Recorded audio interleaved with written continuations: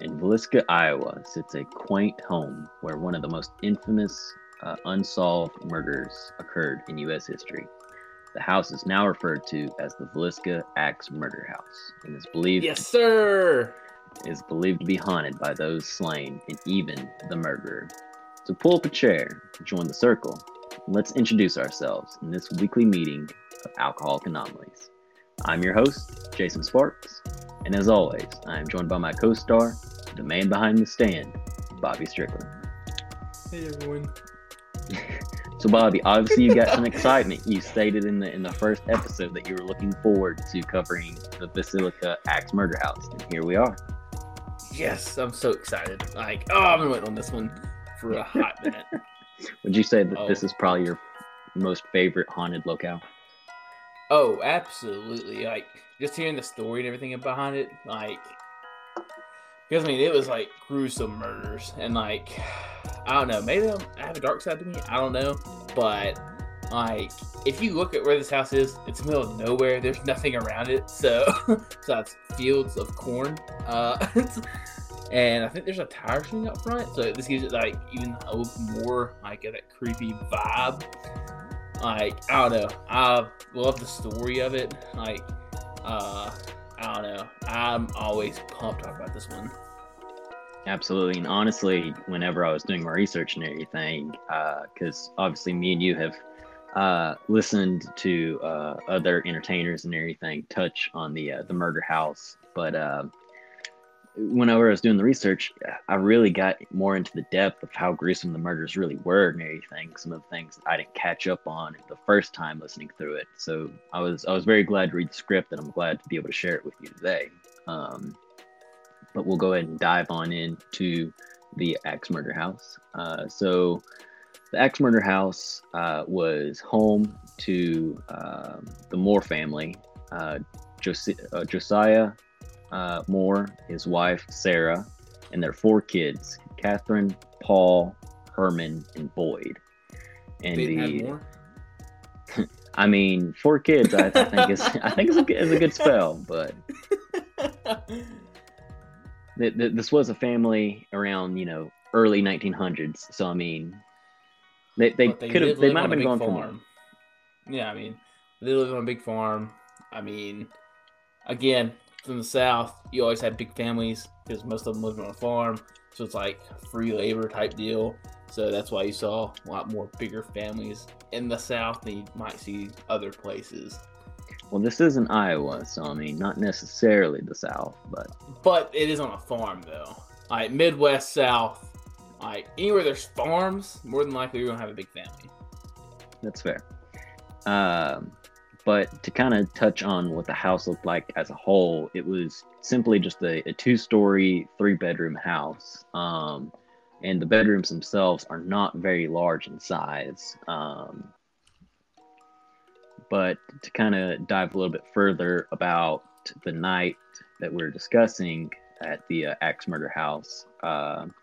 So the Moore family had returned back to their house on June 9th, 1912, and accompanying them were some of Catherine's friends, Lena and Ina Stillinger, who were able to stay the night and stayed in the downstairs bedroom to kind of give a better layout. There was one bedroom downstairs, the kids' bedroom upstairs, and also across the hall upstairs with the parents' bedroom.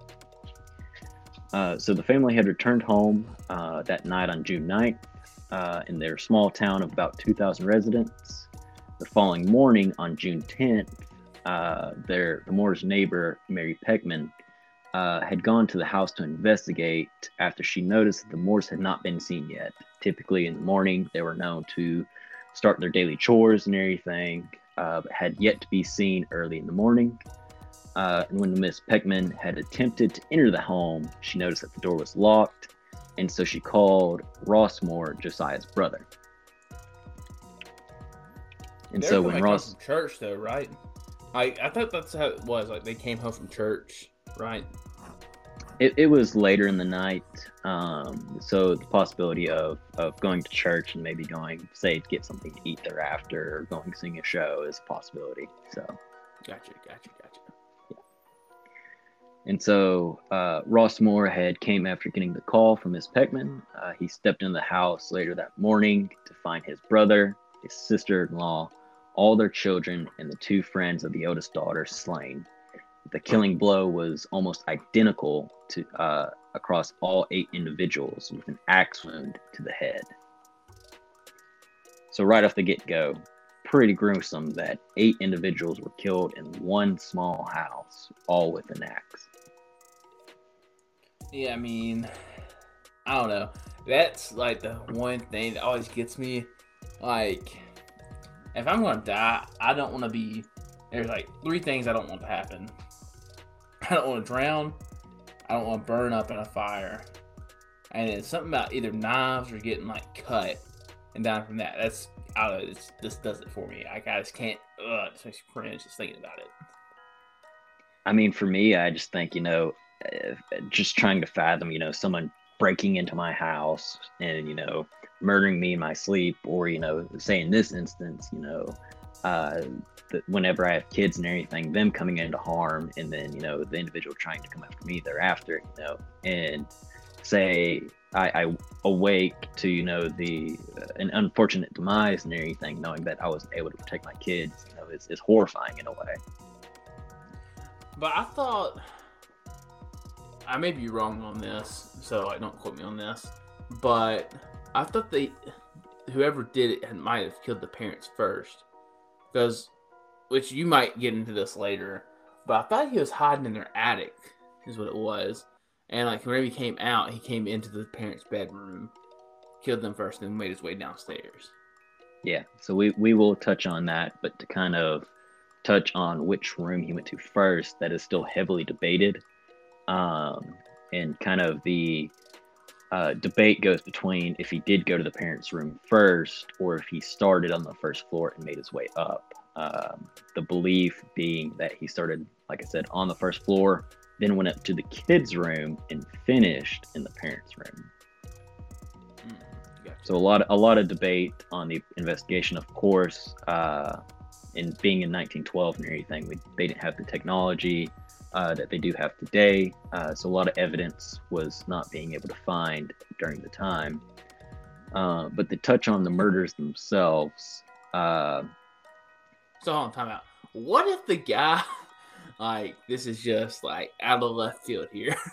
So what if this guy like stumbled into this house, thought it was his own, went up to the basement, like, oh, this is a good place to sleep, passes out. Like, let's say he is hammered for some reason at this time. And I don't know why he wandered off into like a house like out in the middle of nowhere like that, but just wanders to his house, like, oh yeah, this looks good, this is my house. Like, stumbles upstairs, falls asleep, wakes up, and then he's like in a panic because he sees all these random people that he believes are in his house. So he kills them. I mean, I do think that's a little bit of a stretch, because the belief was that Josiah kept his axe, because it was confirmed that it was Josiah's axe that was used in the murders, but that the axe was more towards his barn instead of being within the house itself. So is Josiah looked at as a suspect in this then? I mean, because my thing is with this, like, Josiah was the one that died, right? Yeah, Josiah himself was murdered. What about, like, maybe like a family member, like his brother? Who's his brother? Levi? Is that what you said? Ross. Wow, I'm terrible with names. I was about to say, I don't know where he pulled Levi from, but I couldn't tell you. Maybe that's just my drinks talking right now. But like, because my thing is, like, you'd have to know like where this house is to get to it. Like it's not close to town. It is said that he did have neighbors, so it can be said that he did live in some sort of neighborhood. So, well, maybe this house is just gone now. Maybe that's the only house left standing. Because, like, I mean, I know from everything that I've looked at it, like, there's nothing around it. Like, it's just all fields and house. with a Right. tree out front, like one single tree out front, and that's really it. Mhm. It almost kind of reminds me of the Amityville house, except not surrounded by woods. Instead of woods, it's all fields. Mhm. Yeah, from the pictures I could find, there's really not a good picture of the surrounding buildings except for the barn that was by the house. Yeah. I don't know. Which I mean, Which they I, do I will say, I will state this: there is a sidewalk in front of the house, so that would make me believe that he does live in a neighborhood. huh? Maybe that's something I just never noticed before. Hmm. But I mean, they do say, I think it's like 80% of crimes are done by somebody that the other person knows. Yeah. Yeah. So, like, I don't know. But I mean, I'll let you continue because I'll let you continue before I make any other assumptions here. Okay. All right. So out of the 8 murder victims, 2 of them were a exception in the way they were systematically murdered. The first one being Josiah himself, who was the only individual to be killed with the sharp end of the blade, to where all other 7 individuals were killed with the back end, the dull end of the axe, and therefore they were killed by blunt force trauma instead of the sharp end of the axe. The other exception was Lena Stillinger, who again was one of Catherine's friends, who had received a cut on her arm, making investigators believe that she did put up a struggle before being hit in the head with the dull end of the axe, resulting in her demise. So, I don't know how to think about this. So, like, one part of me is like, maybe the guy liked Josiah, but since he killed everybody else, he, like, let's say, like, for the investigation of this murder, let's say, like, he did kill all the kids first, and then went up to the parents' room last. Mm-hmm. Like, part of me will say, like, maybe the guy liked Josiah, so he wanted to make it quicker for him by cutting him with the sharp end of the axe. Mm-hmm. So it's like, don't get me wrong, it's painful either way. In my eyes, it is, but it's a lot less of a, I don't know, I guess of a gruesome way to kill somebody with the sharp end rather than the blunt force trauma, I guess. Well, to kind of dive into that gruesomeness in its own, I think it's easier to kill someone with the blunt force of the axe, because if I'm using the sharp end of the axe and say there's more than one individual that I'm trying to kill, if once say I go for the wife first, I use the blunt force of the axe and I use the sharp end, and say I dig that axe into, as like I said, as gruesome as this is, into her face, and now the husband who is closer to me wakes up, I'm gonna have to, pry this axe out to be able to swing it again. Versus if I just use the dull end, I'm able to recover quicker, come back up, and so now Josiah is my last victim. I can turn that blade up on my upswing and deliver down a quicker blow to his face, and therefore resulting in his death, instead of potentially missing and just slightly grazing him with the dull end. But again, on the flip side of this is what I was going to get to. Like, I can see it being more gruesome that way, because I mean, there's gonna be a bunch of blood either way. But if you do it with the sharp end, you're gonna have a lot more blood than you would if you used the dull end. But here's the flip side of that, where I think he might have killed the parents first, where maybe he killed Josiah first, but he used the sharp end. It dulls because you're sitting there constantly hitting bone, and so he's having to use the dull end the rest of the way out to make it easier for him to get out. So my argument to that is in Josiah and Sarah's room. I just want to double check. I'm almost positive. Yeah, Josiah and Sarah's room. There is a mark on the wall beside the bed that was from what was believed to be the sharp end of the axe from like a massive upswing. Say the killer was bringing it up far over his head, hits the wall with the sharp end of his axe before carrying down a lethal blow. So I believe the intent was to kill them that way from the get-go. With the sharp end or with the dull end? With the dull end, since the sharp end hit the wall instead of the dull end. Yeah, I gotcha. Yeah, I don't know that. Like I said, it's just so interesting, like this entire case, just because like there's so many different like scenarios that you could kind of go through, like, and like it is like it's so weird because it's unsolved still to this day. Mm-hmm. Like I just find it really fascinating. Like, I guess trying to get into the mindset of like who would want to do this to this family, because I mean, from everything that I've heard about this story before, is that the family was like very well liked, but that could also be like a double-edged sword there, where like, you know, well, if everybody likes you so much, like, why won't I just get rid of you, you know, type deal. Yeah. You're my competition, you know, so I'm gonna get rid of it. Or if you're wanting to terrorize an entire town of people, why wouldn't you go after the most liked people first? Yeah. And just like put in that mindset of like, you know, if it's gonna happen to them, like, what's gonna happen to us type deal. Because like I have heard like people say, like, I don't know, it's like very weird like mindset type deal.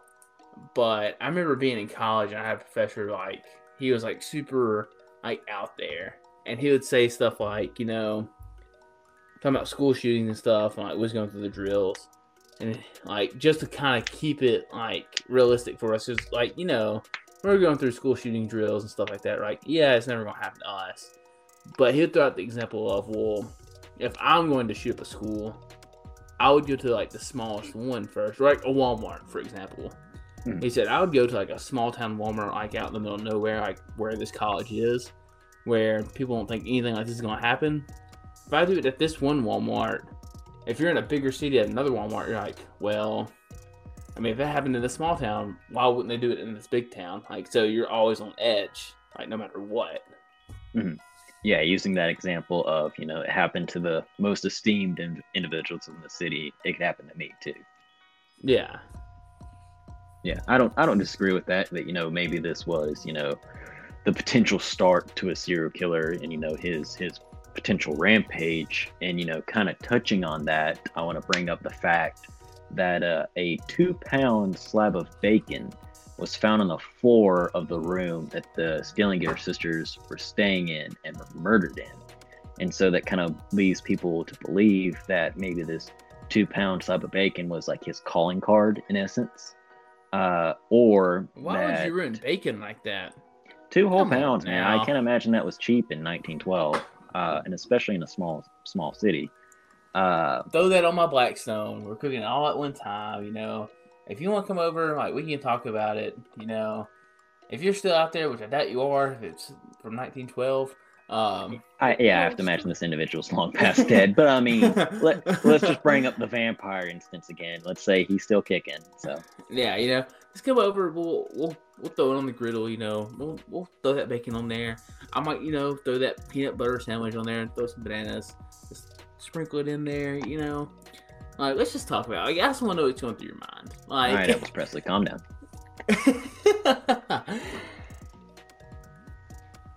But another theory as well that BuzzFeed actually brought up was maybe the 2 pounds of bacon was, you know, kind of like the horse found in the bed that was, you know, from the infamous scene from Godfather, you know, kind of, hey, you know, I did this to your horse that was in your stable and everything, and it's laying in the bed next to you the next day.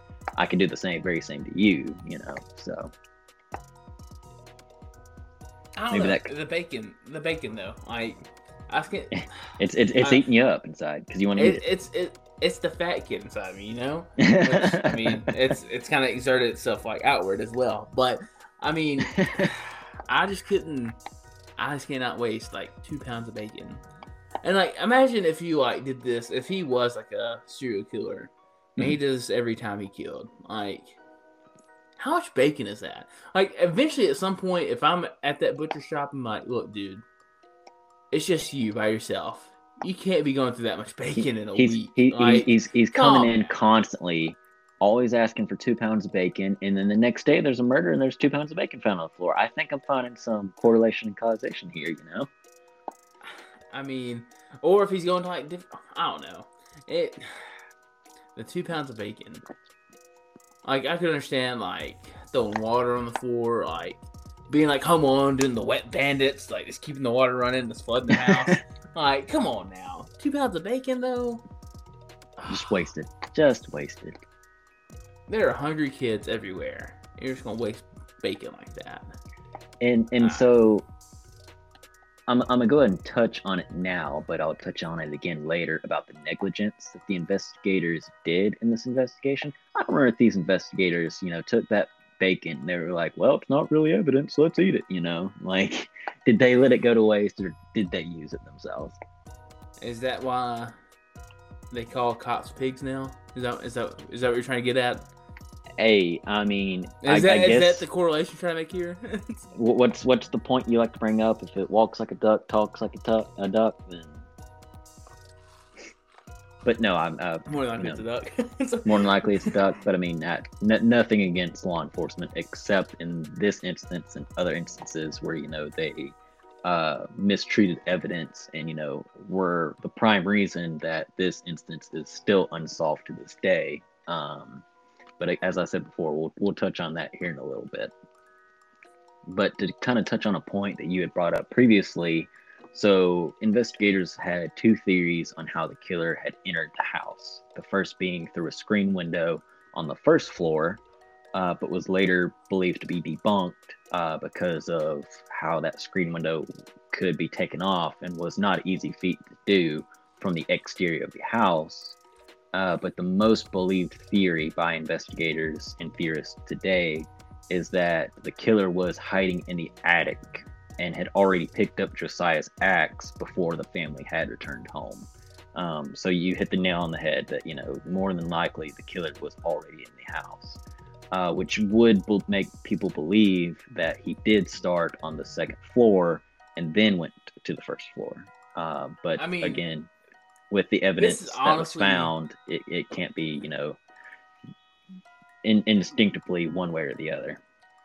I mean, that's honestly the reason why every time, like I said before, I kind of live by myself. It's kind of weird, like coming home and you like start hearing like certain things, and so that's like it's like am I really hearing that or not? Well, that's part of the reason why I go and check like every single room whenever I come home, because like there's some weird stuff. Like I've told Jason this one time. I came home and for some reason my TV in my basement was on, and like I turned it off every night. It was off when I left. I came home and it's on and it has like some weird picture of some lady in a dress. And I have a picture of it because like I sent it to him and I was like, what is this? But like it just puts it in the back of my mind like, okay, maybe somebody's here. So I go and check like every room. Like I check everything every single time now whenever I come home because this one instance. Just because like you don't know what people are thinking. And I don't know. Like maybe that's what the guy was aiming for. Like whenever he did this murder, like I'm gonna affect people like for decades to come. Right, and to kind of lean on that a little bit. I mean, it's 1912. You were living in a small town. What is the likelihood that you're locking your door when you leave the house? I mean, everybody knows everybody. If your neighbor sees somebody in your house, more than likely, they're gonna go ahead and phone local law enforcement. Really, are you that worried to lock your house? And I would argue more than likely not. And then, like, on the flip side of that, like, this is the kind of thing that I'm talking about, or that I want to touch on with the screened in, like, the screen window. Like, if you're gone for that long in a day, And like most small towns like this, I'm sure, like if they were at church, like we'll just throw it out there, like they were at church.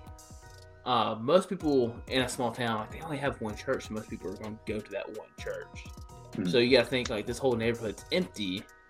If it wasn't like a popular neighborhood, whole neighborhood's empty. You got one guy. If he's struggling with a window, he's got all day to struggle with that window. Like, ain't nobody going to try to stop him on that because there's nobody around. Yeah, so, he can take his time, essentially. Yeah. So who's to say that, like I do believe that he was hiding out in the attic just because, like, they basically came home, took a nap, or, like, they're trying to go to sleep for the night. But either way, like, who's to say he didn't come over there once, take off the screened-in window, and, like, just kind of mess with it to where he could just, like, pull it off real easily if he wanted to come back. And then once he completed the murders, I mean, nobody's going to check on him until the next day. I mean, he can just kind of... Maybe he had 4 pounds of bacon, you know? And he just left 2 pounds there on the floor. I mean, I don't know. Like... or just slipped out of his waist pocket, you know? I mean, or maybe he was, like, going for cannibalism. He was wanting to wrap the girls in bacon and throw them over a fire. You know, I don't know. Like, it's... From the evidence, more than likely not. He was leaning towards cannibalism, but we'll touch on that later. But I mean, like, it just doesn't, like, something here doesn't add up, and it just blows my mind that, like, the law enforcement this time is just like, you know, it's just another murder. Whenever they killed a family of 4, or no, a family of 6, and then 2 of the neighbor's daughters, basically. It just blows my mind with that. And this being, you know, such a small town, you know, that this isn't an everyday occurrence, you know, this is, you know, such shock value to everybody within the town. And it's 1912, like, there's not that many vehicles around, like, most people are still walking or they're taking a horse and buggy around, like, I mean, they couldn't have gone very far at this point. Absolutely not. But to kind of touch on where you were talking about maybe the instinct of cannibalism, one thing that is very distinctly noted is that the murderer was believed to have covered up the mirror in the room of the parents with clothing, and it also covered the faces of his victims and even closed the blinds. Some people believe that the reason he did this was mainly for the mirror. Once he had turned around and looked at himself, he felt ashamed. And also that's the reason he covered up the faces of his victims so he couldn't see them, and therefore, you know, covering up what he had just committed. I mean, I could honestly see that. I mean, but I mean, you're already in like a messed up state if you're going to kill somebody. Much less a family of 6 plus 2. I mean, once you're that deep into it, like you're in it. Like, I don't know why you'd want to try to turn back then, but right. And I don't know, maybe my biggest. Maybe this is. Go ahead. I was gonna say, maybe this is going back to. I mean, I just watched the new Conjuring movie. Like, the devil made me do it. Like, maybe he thought, like, if I see myself after I do this, like, boom, I snap out of it. The devil made me do it. I'm gonna claim insanity on this one. Like, I don't know. Like, it's like I said, this case is just so interesting to me, and that's why I'm so excited to, like, just dive into this one. Just because, like, there's so many different possibilities with this one, and it's like just the murder itself, much less how haunted the house is, because we haven't even gotten into that part yet. We're still talking about the murder. So, I mean, it's just wild to think about. Right. And honestly, like, to expand on that a little bit, the reason I don't believe that, you know, the killer felt any sort of sympathy or regret was, one, the 2 pounds of bacon that he had left, you know, as, like I said, be it as a vindictive calling card or what have you. But also, the murderer maybe he was taking out their fridge, you know? Maybe he was a little hungry and it just kind of slipped out of his pocket. I mean, I don't know. Maybe he didn't mean to do that on purpose. I mean, that's just... another that theory does there. that does lead me to the what I was going to say next was the fact that he is believed to have gone down to the kitchen on the first floor and fixed himself something to eat before leaving through the front door and locking it. I mean, if you got all day, might as well enjoy your time there. I mean, I don't know. Like, I mean, if you're, I mean, that's just kind of like, it's really bold, really. I mean, Yeah. But, like, who's to say, because they say, like, the quickest way to, like, catch somebody is going back to, like, they'll eventually go back to the crime scene. Yep.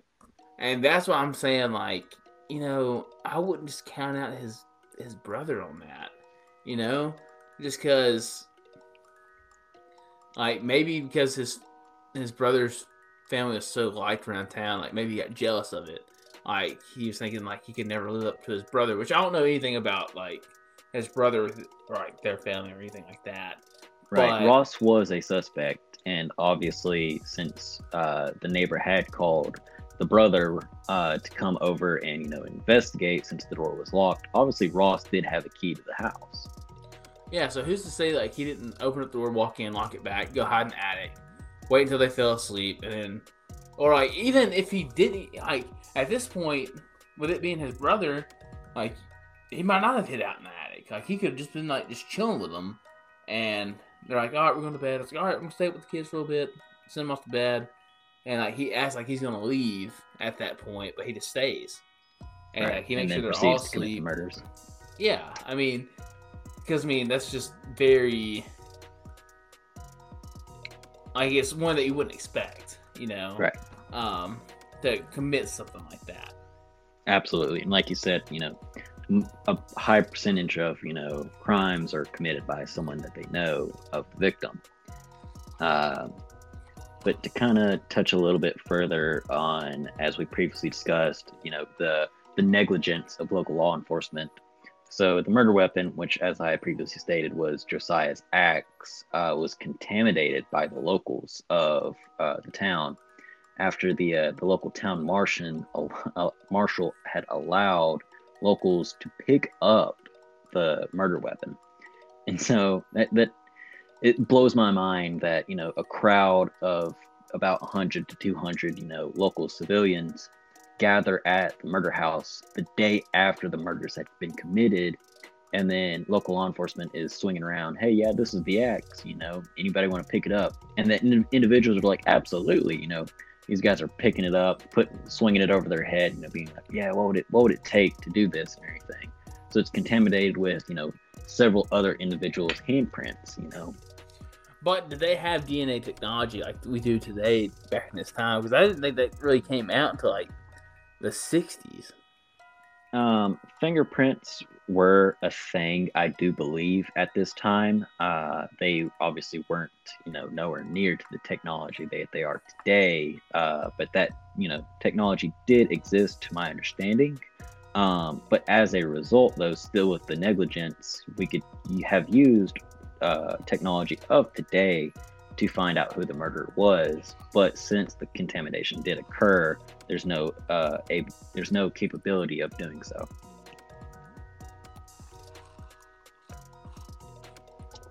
Gotcha. Yeah. And the crowd was so large that it developed so much into that crowd mentality that the National Guard had to be called to this crime scene to secure it so that the investigation could continue uninterrupted.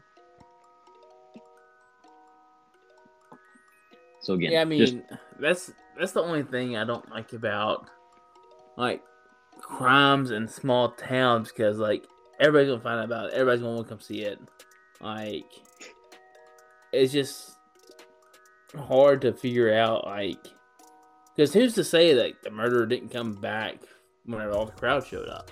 Yeah, didn't find enjoyment in this crowd being like, hey, look what I did, like, this is awesome, this is my parade right now. Yeah, you gotta be a sick individual. Like, that's the only thing I can think of. Like, it's, again, It's just so wild to think about, like all the different possibilities go on with this. Absolutely. But to dive into some of the paranormal activity that has been, recorded happening at the Axe Murder House. First instance being that it is said that while staying in the house, that you could hear the kitchen door opening and closing, and that footsteps can be heard coming up the stairs and into the children's room, which makes medians believe that the murder had came from the exterior of the house to the first floor to the children's room and then finally the parents' room. But again, due to the lack of evidence and everything, that is still heavily disputed. But who's to say it's not like little Sally, like coming home from wherever they came home from? Like they're just in that constant loop of that one day, like the residual energy, like just coming in the door, going up to my parents, or going up to my room, like chilling out for a little bit, just hanging out, and then like going to say hey to the parents, and then whatever they did after that. Right. Yeah, that's just the ghost going through her normal routine. Yeah. Yeah, that is a fair point to bring up.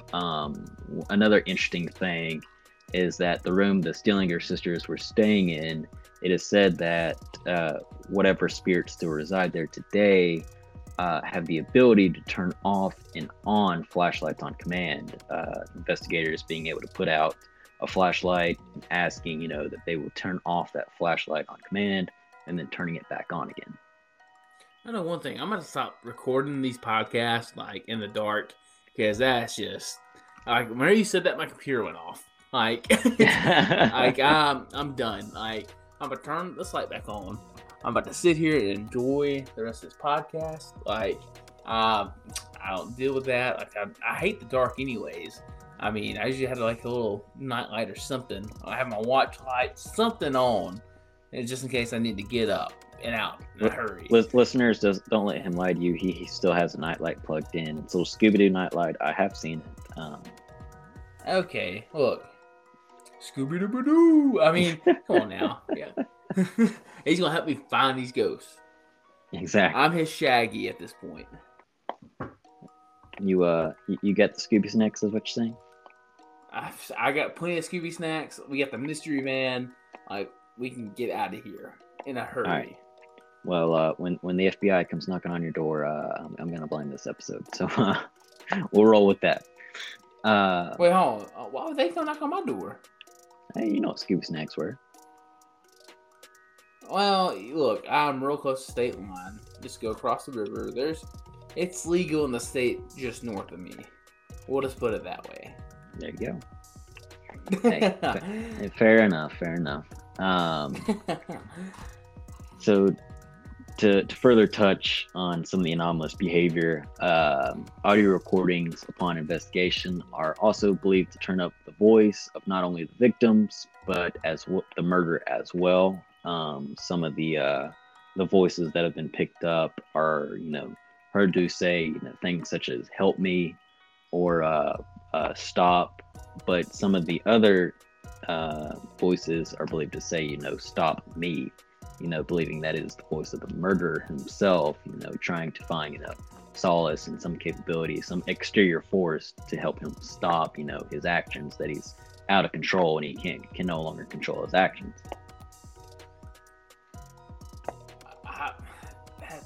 That's wild. Like, because I had heard like the stop and like the help me, but I never heard the fact about the stop me type deal. Yeah. That, God, it's wild. Like, it almost like makes me not. I don't know if like joyful was like the right word. Just kind of like thinking about like, okay, so this person knows like I messed up. What I've done is wrong. And, like, Yeah, and so like I need somebody to help me out at this point. Like it's too late now, but like I'm wanting to still right my wrong, I guess. And maybe that's why he still haunts that house. Like maybe he's still trying to connect with those the victims that he had that are still living in that house. And he's like, you look, like, I messed up. I shouldn't have done this. But I want you to understand, like, I am sorry for what I did. Right. It's the regret that still holds him to that building. And, some additional audio recordings in the attic of the axe murder house, upon asking, who is in here, the response being, I am, further submitting, the belief that the axe murderer was in the attic and everything, and that is him responding and trying to reach out saying, I am here,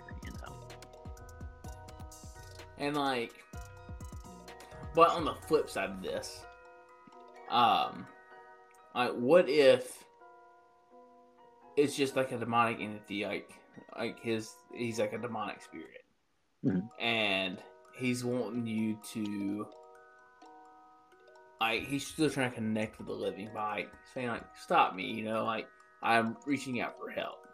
But once you, like, give in and try to give him that help, that's where he latches on to you and takes you on a whirlwind. Right. Takes advantage of you in that instance.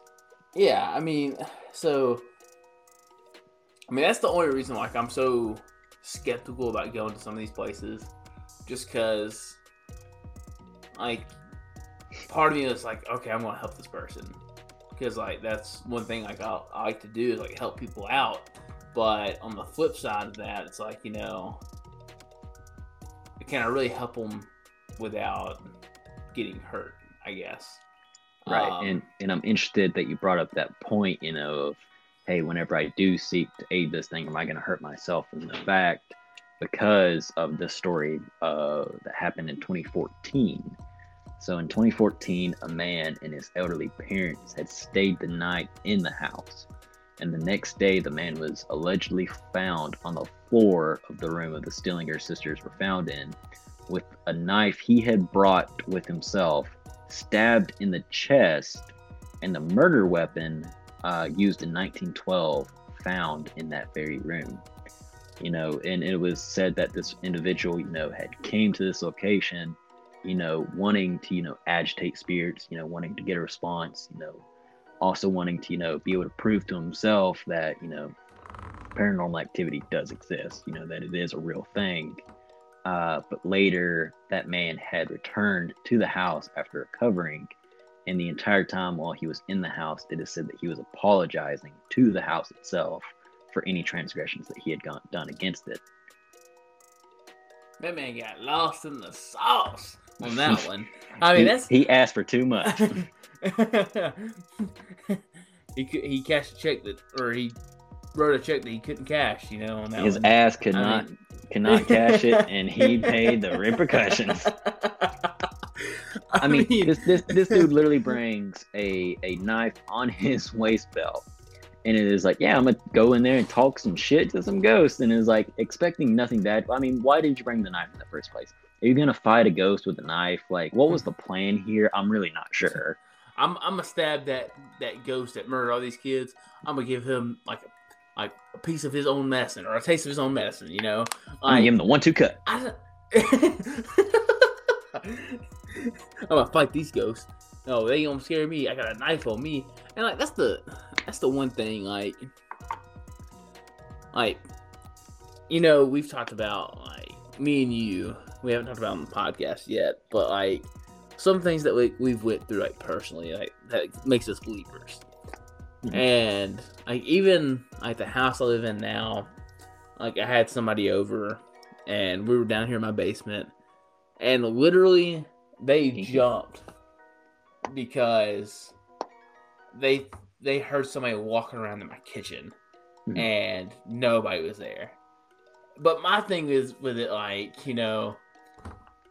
I can't do anything like against that. I mean, how do you? I'm not trying to go 5 rounds, 5 minutes with a ghost. That's just not for me. I mean, that's a battle I can't win. Like, you know what? Let it be.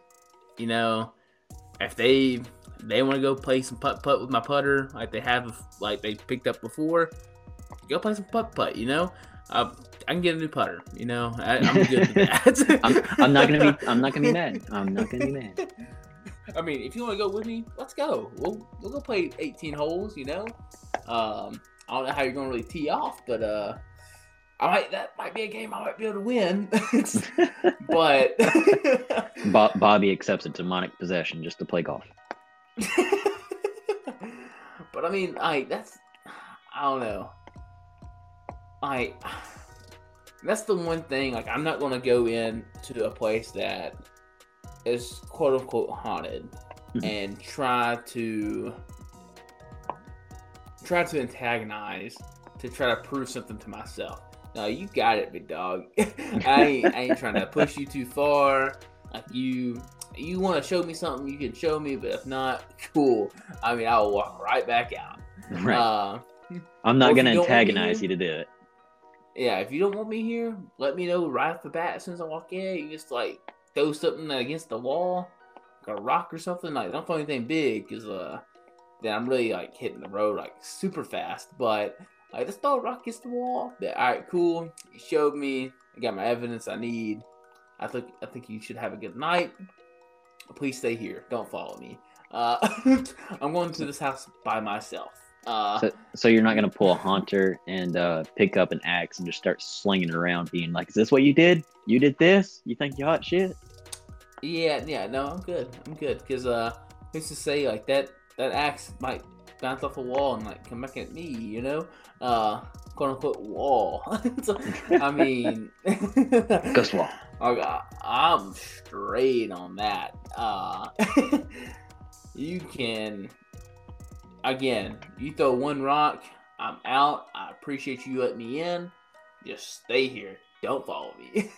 all it sounds like is we're gonna have 10 minutes worth of investigation with me and you, and then I'm gonna be just left to my lonesome for the remainder of the time. That's what this is sounding like.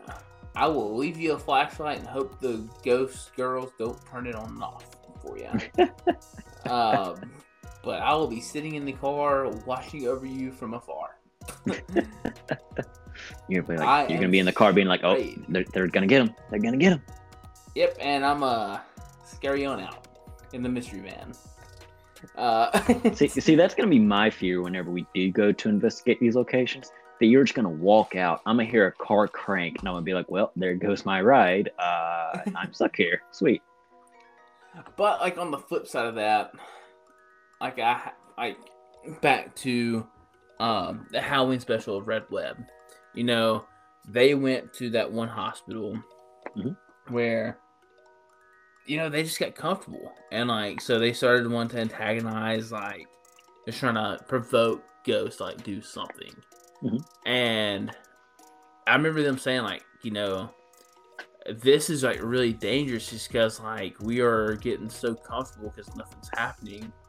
Like, once something does happen, like you don't know what to expect after that point. Because I mean, you've talked all this to this ghost, and then once they finally get to the point where they can start doing these things, they're like, "Oh well, I'm screwed." I mean, you talk that shit, and now they're gonna run back on you. Yeah, I mean, don't get lost in the sauce, I can say on that one. Like, I'm good on that. So you're not gonna go and try and punch a ghost? I mean, if a ghost wants to square up, I'll square up with him. Like, I ain't going back down, but I don't know how I'm gonna win that fight. I'm gonna go down swinging though. All right, so whenever I record Bobby just throwing jabs in the air and getting knocked out, I'm gonna go ahead and vacate the premises. Well, I mean, we gotta have a referee somewhere. Come on now. I'll give you that zebra shirt, and you're just gonna be standing right there in the corner, just looking back and forth. I don't know what you're gonna be looking at, but you're gonna be looking at me and something else, maybe a wall. But I'll make sure to wear the black pants and the black polo. And like the black, latex gloves and everything. I'll be that MMA referee and everything. And I'll be ready to call the fight, ready? You ready? Let's get it on. Touch gloves and let's get after it. Yeah, that's... I don't know. Like, I just don't know. That's the one thing I just can't like see myself doing. But then again, like we might get to a location like I get too comfortable and like I do start doing that. But I mean, I just cannot see myself being like, you know what? There's nothing here. I'm just gonna talk all this crap. You know, screw this. Like, if you're going to do something, you're going to do something at this point. Like I just can't see it happening. But Bobby, again, I hate to disagree with you. I absolutely think nothing's gonna happen, and you're just gonna be like, "What the frick? Let's show me something." and I might be like that. I don't know. Like, I don't know. Some of these other locations, I might like. If we ever go to Shreveport, I might do it there. Mhm. Axe Murder House, more than likely not. Just because, like, I know so much about this one, like, and that's part of the reason, like, in most of our episodes, like, I make a bunch of jokes and stuff, but this one, like, I don't know, it's different. Like, it's one that I don't want to make jokes about, just in case, like, there's any repercussions, like, down the road from this Right. one. You're passionate about this one, and also don't want to antagonize, a vindictive ghost, and or demon. So Yeah, so, like, that's part of the reason, like, why I'm kind of, like, holding back on this one. Where, like, on these other episodes, I'm like, yeah, whatever. Like, put me in that wheelchair, you know?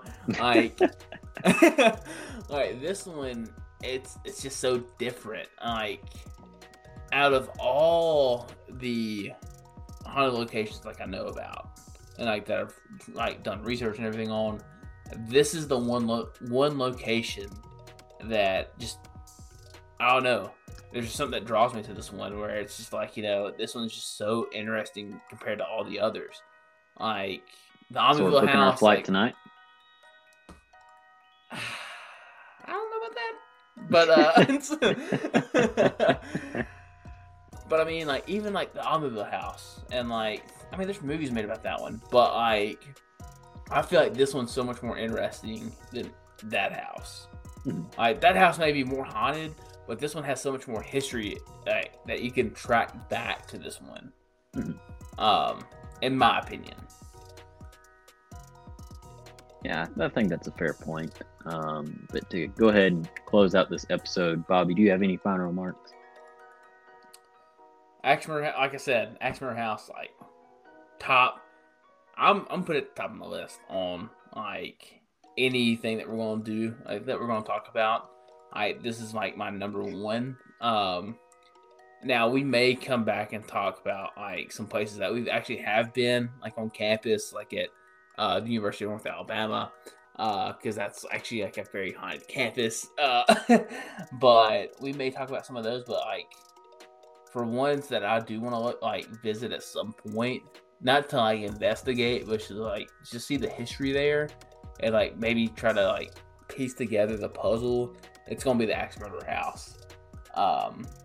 It's up there for me. Fair enough.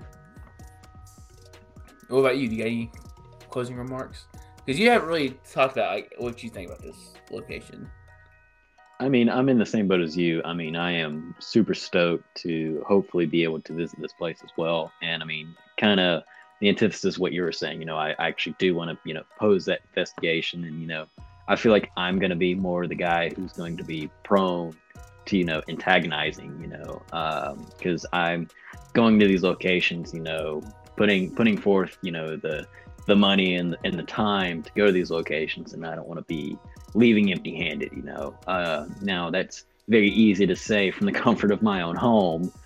In my opinion, might desperately change at the instance I get there.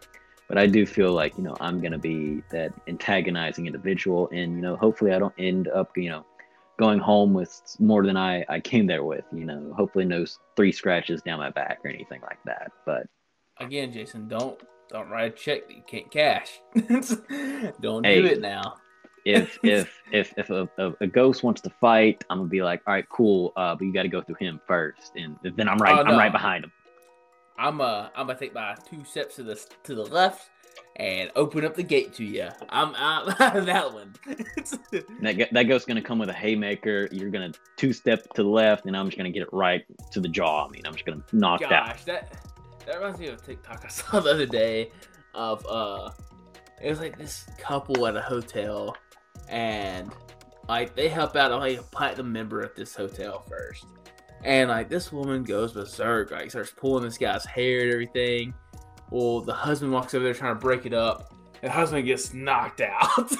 Yep, that in this instance, this is gonna be me just getting absolutely KO'd from a ghost.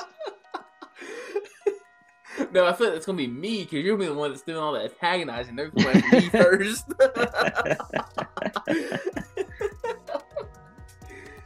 Jeez. I'm gonna be like, sorry, Bobby. I'll wake you up tomorrow. Wake me up when we get home. How about that?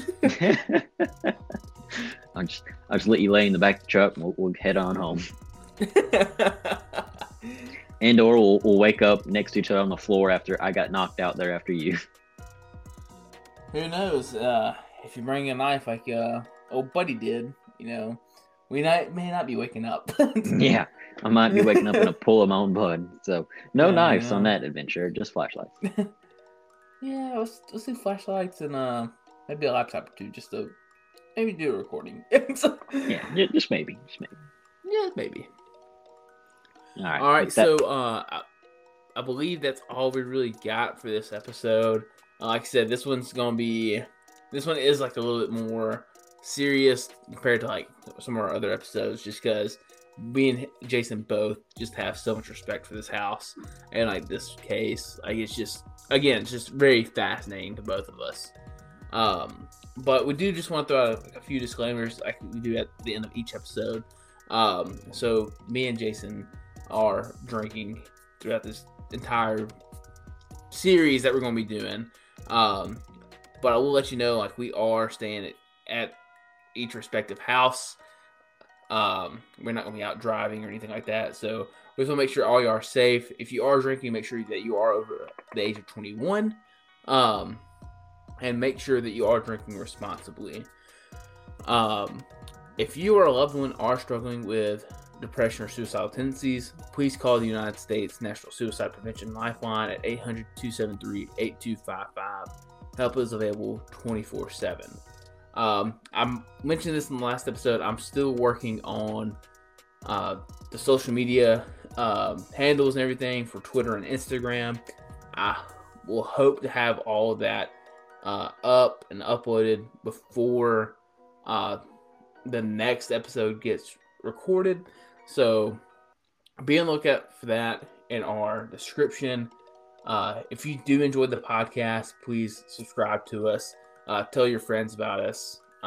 Again, we're not really trying to make a ton of money off this. We're just really doing it because we enjoy talking about these different things, and we just want to invite everybody to the circle. Just have a place where all of us can kind of come and chill. But Jason, do you have anything else you want to add into that? I think you covered it perfectly. All right. Well, again, if there's anything that you are struggling with depression or suicidal tendencies, please just reach out to the United States National Suicide Prevention Lifeline at 800-273-8255. Again, help is available 24/7, and we love you guys.